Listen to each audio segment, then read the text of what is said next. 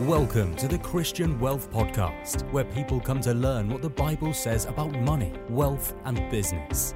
Be inspired by some of the greatest Christian thinkers and commentators from around the planet. Enjoy this episode with your host, Alex Cook. Welcome to Faith City Outreach. This is Marina Maria with today's special guest, Alex Cook from Wealth with a Purpose. Thank you, Alex, for returning to Faith City Outreach to finish sharing part 2 about the ministry that the Lord has given you, Wealth with a Purpose, where Christians can learn to apply what God's Word says about money, wealth, and possessions. Alex, can you please give us tips? I believe you have 3 tips that can help us basically align our finances with God's Word.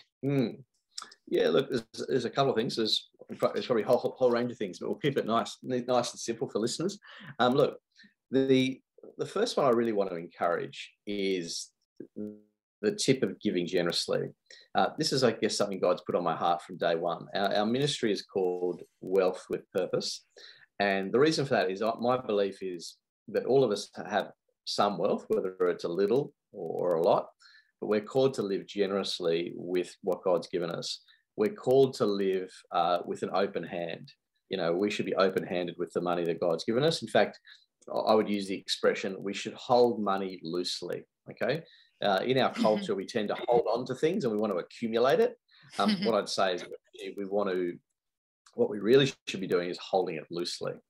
And so the reality is, and I might have mentioned to you this before, is that life is very short.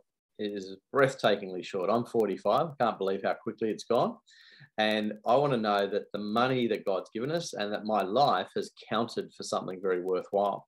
And one of the ways that we can do that is by giving generously and to sowing into God's kingdom. Now, there's lots of different things, of course, that we can sow into. So we can sow into our local church. We can sow into helping the poor. You know, when we look at the number of Bible verses about money, a huge number are about the fact that as Christians, we should be helping poor people. You know, around the world, there are people suffering and living in hunger. And of course, there are Christians being persecuted. So we need to be helping those people. We need to be helping people who are trying to advance the gospel. So people who are, you know, whether it's missions or, you know, ministries like yours, radio missions, where that's out there, getting the God's word out there. We need to get God's word out there as much as we possibly can. You know, we know Jesus one day is going to come again. And when he comes again, we want to have brought as many people into his kingdom as possible. And we need to do that. And we do that by giving generously. You know, gospel work takes resources to do it. So we need to support that financially. The other thing to say is with giving generously, one of the things that really excites me is in Acts chapter 2. So Acts, if people get out their Bibles and read Acts chapter 2, verses 42 to 47, it shows the model of the early church. And in the early church, they used to meet together. They would pray together. There were signs and wonders. And it says that they sold property and possessions. Many people, when they think about giving, they think of just giving out of their income. So, you know, I often hear pastors saying, give 10% of your income. And that's fine. You know, we should give out of our income as we earn it. But one of the bigger challenges is how do we give out of our abundance of possessions as well? You know, if you've been blessed with all sorts of things, whether it's, you know, houses and cars and all sorts of things, why not live generously with those as well? And an example I'd give is that here in Australia, I've got a friend who's a pastor, and she's in her mid-60s, and she's given away 4 cars to people in her church. So she's had people in her church who are single mothers, you know, very limited financial resources. And, you know, many couldn't get, you know, in Australia, because it's spread out, you really need a car to get around. And so she's literally given away 4 cars to people to help them be able to get around and be able to do things. And so that's giving away something that she herself needed. But you know what? God replaced it. Whenever she's given it away, God has replaced it. And so, this is the thing. We often think, the mistake we often make is we think that when we give something away, we think of it as being gone. We think it's disappeared. But what we forget is that God is the ultimate provider. And so when we live generously and we sow into things, God can replace it very, very quickly and very, very easily. But just jumping back to that Acts passage, the reason why I think this is so important is in the very final verse, in verse 47, it says, "And the Lord added to their number daily those who were being saved." So my belief is that if we want to see a revival in the Western world, in Australia, in the US, and all these countries that are slowly going away from, they're going away from God, and really not even slowly these days, they're turning their back on God. If we want to see that turn around and go back, and for these countries to become God honoring again, I think what that's going to take is Christians being willing to live generously out of what God's given them, to willing to put aside all their earthly desires and their earthly, passions, and say, you know what, God's kingdom above all else. And when they do that, I believe that's when we'll see revival. When we say God is first in my life, and that's not just an expression, when it becomes a fact, because for many people it's just a Christian cliche, right? God is first in my life. It's just a Christian cliche, but we need to see it actually come out in practice in the way that we manage our money. And when we see that, I believe we'll see revival. When the world can look at us and go, wow, look at these people here who are giving up everything in order to fulfill their beliefs. When people see that, they'll be amazed, particularly when we're giving and we're meeting people's needs. We're helping people. We're not looking after our own needs. We're looking after the needs of others. And when the world sees that, I think we'll see some really positive changes. And when God sees it in us, that we truly, really mean that we've put him first in our lives. He knows it. He knows us more than anybody else. Absolutely. No, absolutely. Alex, can we outgive God? Definitely not. Definitely not. No. I mean, the thing about God, this is his character. His character is one of generosity. And when you think about John 3:16 says, God so loved the world that he gave his only son. And so when we think about that, that's the ultimate act of generosity, that someone would lay down their life for sinful mankind. It's the ultimate act of generosity. So the reality is we can never outgive God. And God, we often, I think, we don't understand necessarily God, what he's like in his character. God is a God of abundance. God, there's no recession in heaven. There's no lack of resources. God can make things happen very easily, and he is the ultimate giver. And the thing is, he loves his children, and he wants to look after his kids. I mean, I say this to people: we've got to make sure we have God, the right perspective of God. I'm a father. I've got 4 kids. Of course, I want to be generous to my kids. I love them. I want them to have good things. I don't want to spoil them, but I want them to have good things. I want them to have an abundant life. And so God is like that with us. He wants us to have an abundant life. Now, abundant life doesn't just mean money, but it means obviously that he wants to meet all our needs so that we might then build and be a blessing to others. God wants us to be a blessing to other people. And really, money should flow through us. And when we start stepping out of faith and living generously, we're basically freeing up God, because he knows he can trust us to actually do the right thing, and the money will flow through us. So it's true. Exciting. What about someone who doesn't have a lot of wealth, but enjoys giving generously? What do you think about that?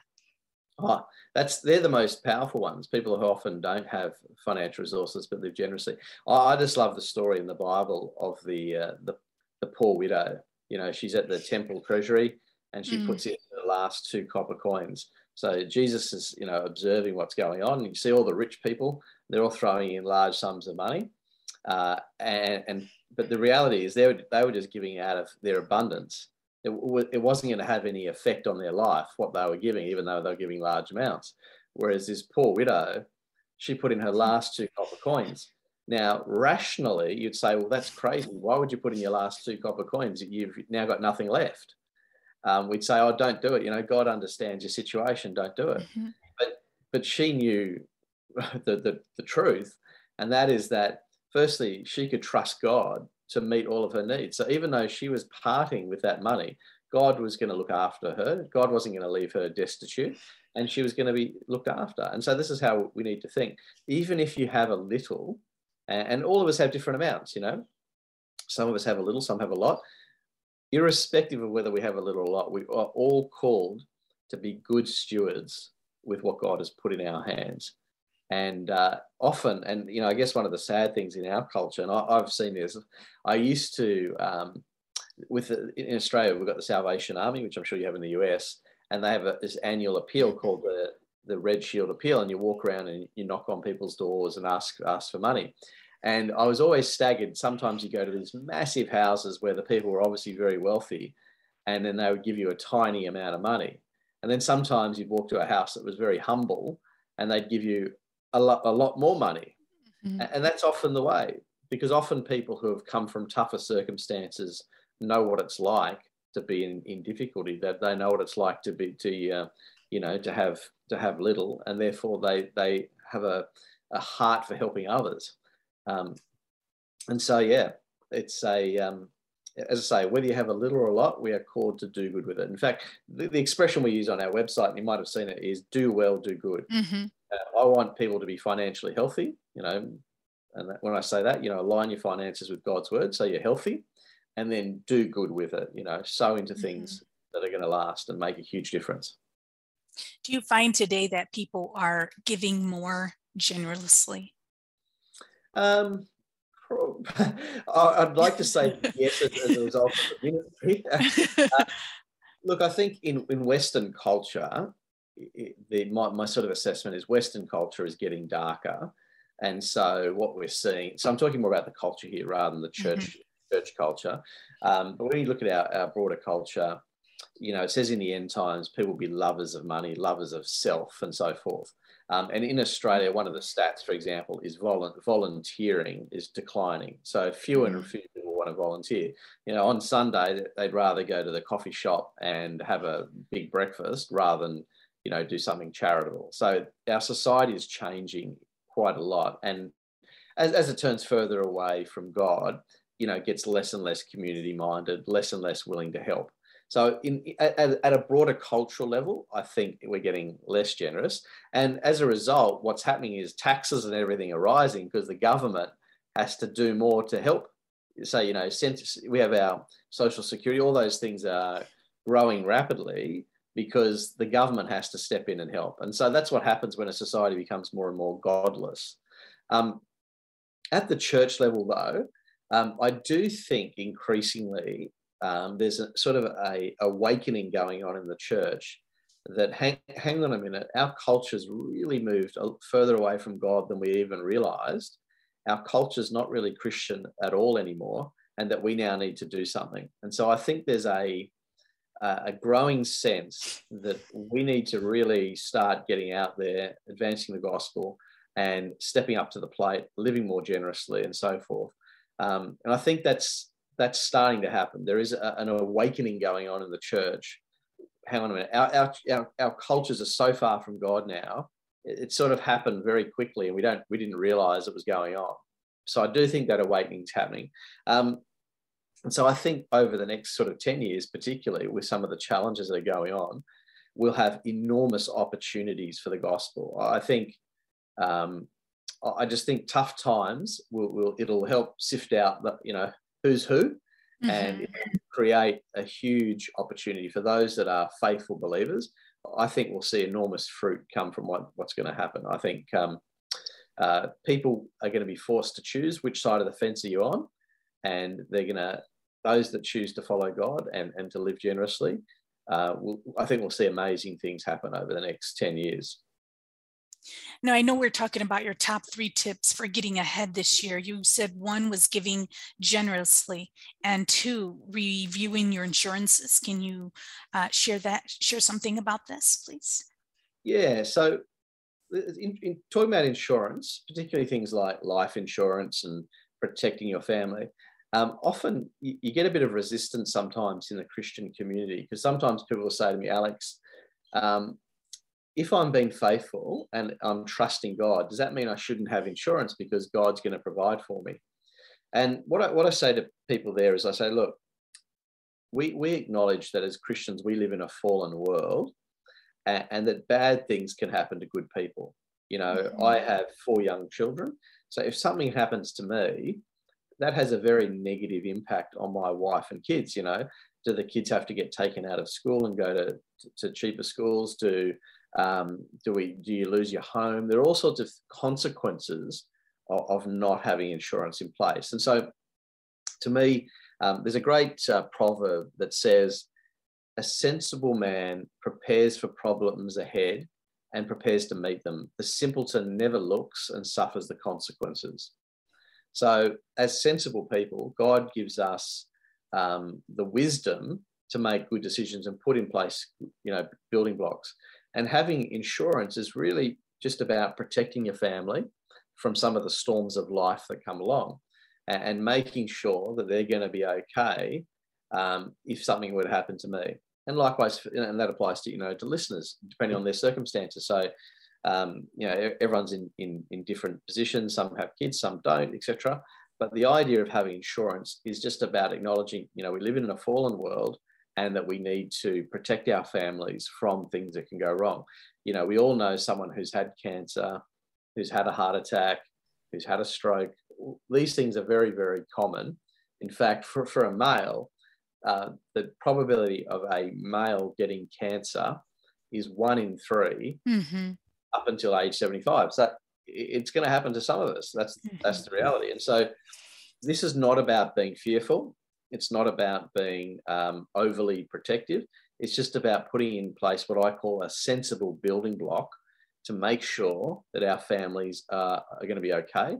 They're not going to be a burden on other people if something were to happen to us. So it's just a sensible biblical practice. As I say, and it's not a lack of faith. So the thing some people might be thinking is, if I have insurance and I have a lot of life insurance, am I just lacking faith? Am I saying I don't trust God? And the answer is no. It's got nothing to do whether you're trusting in God. It's just being a sensible person that acknowledges the fact that we live in a fallen world, and that we need to put in practice good, sensible things to make sure that we're looking after our families. It's actually it's a wisdom issue more than anything else. What would you say to someone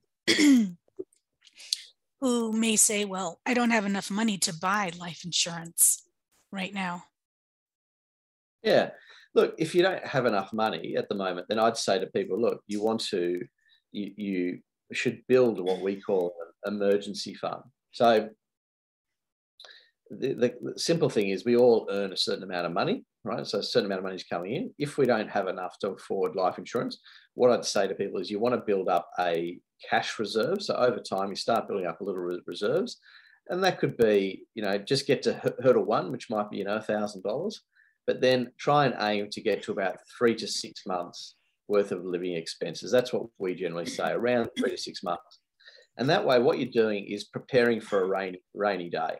So classic example is you've got a car, and your car breaks down, and sometimes, you know, cars can be expensive, you know, replacing engine parts, and all of a sudden you might be up for a couple of $1,000. But by having you know, proper insurances in place, or in this case, cash reserves, your cash reserves can help fund that. So if you don't have a lot now, just see it as a journey. Just see it as, I want to slowly go on a journey and get my finances in better shape, get the reserves in place. And then once you can afford it, then you can get insurance down the track. Yeah. So they should, with each paycheck, save whatever they can? Correct. So what we say to people is we give it the principle, we call it the 80-10-10 rule. And what it is when you get your paycheck, first 10% we call giving to God. So we talk about, you know, seeking first, putting God first in your life. So try and give away that first portion of your income. And you see that both in the Old Testament and in the New Testament. You know, New Testament is seek first his kingdom, put God first. And when you look in, certainly in the Old Testament, you see the first fruits principle and honouring God with your wealth. So to me, that's assigning the first portion of your income to God and building his kingdom. The second 10% is what I call the savings side of it. And that can be building up your emergency fund initially and saving money for the future. and then try and live on no more than 80%. So 10% to God, 10% for long-term saving, and then live on 80%. Now that's just meant to be a simple formula. It's not meant to be legalistic or anything like that. It's just meant to be just a pragmatic way to manage your money. Now, as your income goes up, what we want to do is increase our giving and increase our saving, not increase our lifestyle. Because what typically happens when people earn more, the more they earn, the more they spend. That's right. What typically happens. So what we want to do is, as we earn more as Christians, we want to be more generous, and we also want to save more as well for the future. So yeah, it's just a simple formula, a simple way to do it. We are now talking about tip 3 for getting ahead this year. You mentioned thinking long term. Can you talk about that, please? Yeah, and look, there's 2 ways I'd answer it. One is thinking long term in this life, and thinking eternal would be the two things I'd think about there. Most people, when it comes to their money, they tend to only think a few weeks ahead, right? If you look at statistically, both in the US and Australia, half the population just lives month to month, so paycheck to paycheck. That's how most people think and how they act with their finances. So for me, being a good steward of what God has given us involves having to think through how we're going to manage our money well. And one of those things is to have a long-term focus. And when I say long-term, as I say, I think there's the biblical eternal focus, and then there's the pragmatic saving for the future. So when I say from the pragmatic side, thinking long-term is saving for the future when we're going to be unable to work. It could be for saving for future goals, could be saving to fund ministry activities, but setting aside money for long-term goals that you want to achieve. And that's the thing, we use the word purpose a lot in our ministry because we believe that your money should be purposeful. And so you need to plan retirement, you need to plan your giving, you need to think these things through and have a long-term plan towards achieving them. And that's really about knowing where do I want to go to, where do I want to get to, and how am I going to get there? That's the factors you need to think about. But then there's, as I say, the eternal perspective. And the eternal perspective is saying, well, what am I going to do with the money that God's given me to sow into things that are going to last forever? And the example I like to give here is my wife and I support an organisation called the Bible Society, which I'm sure exists over there in the US as well. And the Bible Society distributes Bibles around the world. And so when we give to them, we know that Bibles are being distributed everywhere. What I love to think about is the fact that one day I'll meet people in heaven who I've never met in this life. I've never seen them before, but they're in heaven because someone gave them a Bible that I donated to them. And as a result, they got to hear God's word and give their life to Christ. And as a result, they're in heaven. I never saw them in this life, but the eternal thing is the fact that I sowed into a ministry that shares God's word, they get saved. That to me is about having that eternal mindset. And that'll be great joy. And I think in heaven, you'll get to celebrate with these people who, as I say, you never laid eyes on them here on earth, but because of your generosity, you're able to go and meet them in heaven, and they'll be saved, and they'll know Jesus, and they'll have eternal life. That to me is exciting, and that should be the fruit of our money. That people get saved, that our world gets changed, that people's lives get changed. That's the end game of all this. So money, as I say, money is just a tool, and so that's why we need to have this eternal thinking. And then just deal with our own finances in a pragmatic sense and have the long-term thinking for our day-to-day lives as well. So yeah, money can be very powerful if we do it God's way. We can achieve a lot of good things if we do it God's way. Amen. You talk about a plan, having a plan. What if somebody says, well, I want a plan, but I don't know how to plan? It's great. So to me, you break it down in just the simple parts, okay? And I always say to people, put it in writing as well, right? If it's not in writing, then it's just in your head and you're going to forget about it, right? So we want to have a simple plan. And when I say simple, I mean it could be 1 or 2 pages, right? It doesn't have to be some war and peace, just a simple document. And what we want to start out with is just having a few basic goals, Okay, so you've got to know what you're actually trying to achieve from your plan. So that could be savings goals. I want to save 10% of my income. I want to give 10% of my income. So you have giving goals. Some goals may be short term, so things you want to do in the next 12 months. So maybe you want to save for a deposit on a house. Mm-hmm. For others, it might be longer term goals like retirement. Could be a goal like funding my kids' education. Could be a goal of I want to start a ministry in a couple of years, and I want to leave my job and start a ministry, and I need money to do that. So planning all those kind of things and having clear goals is the starting point. So that to me is step one, have some goals.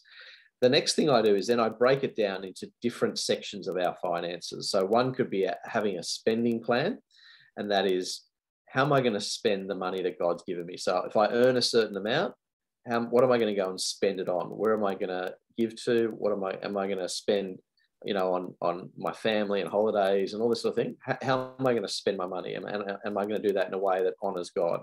So that's part one, the spending plan. Then you might have a insurance plan, which is protecting your family. How do I make sure my family's all okay?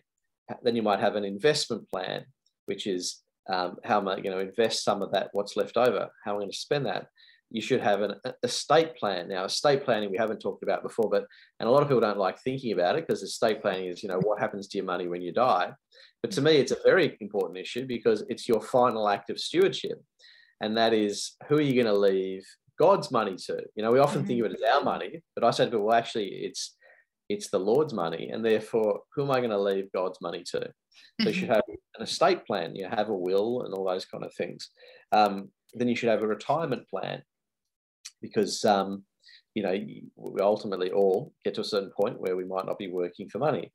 And certainly another one, last but not least, is have a giving plan. Now that may fit in with your spending plan because you're going to give out of that, but what are you going to give to? What do you feel God is putting on your heart that you should be sowing into?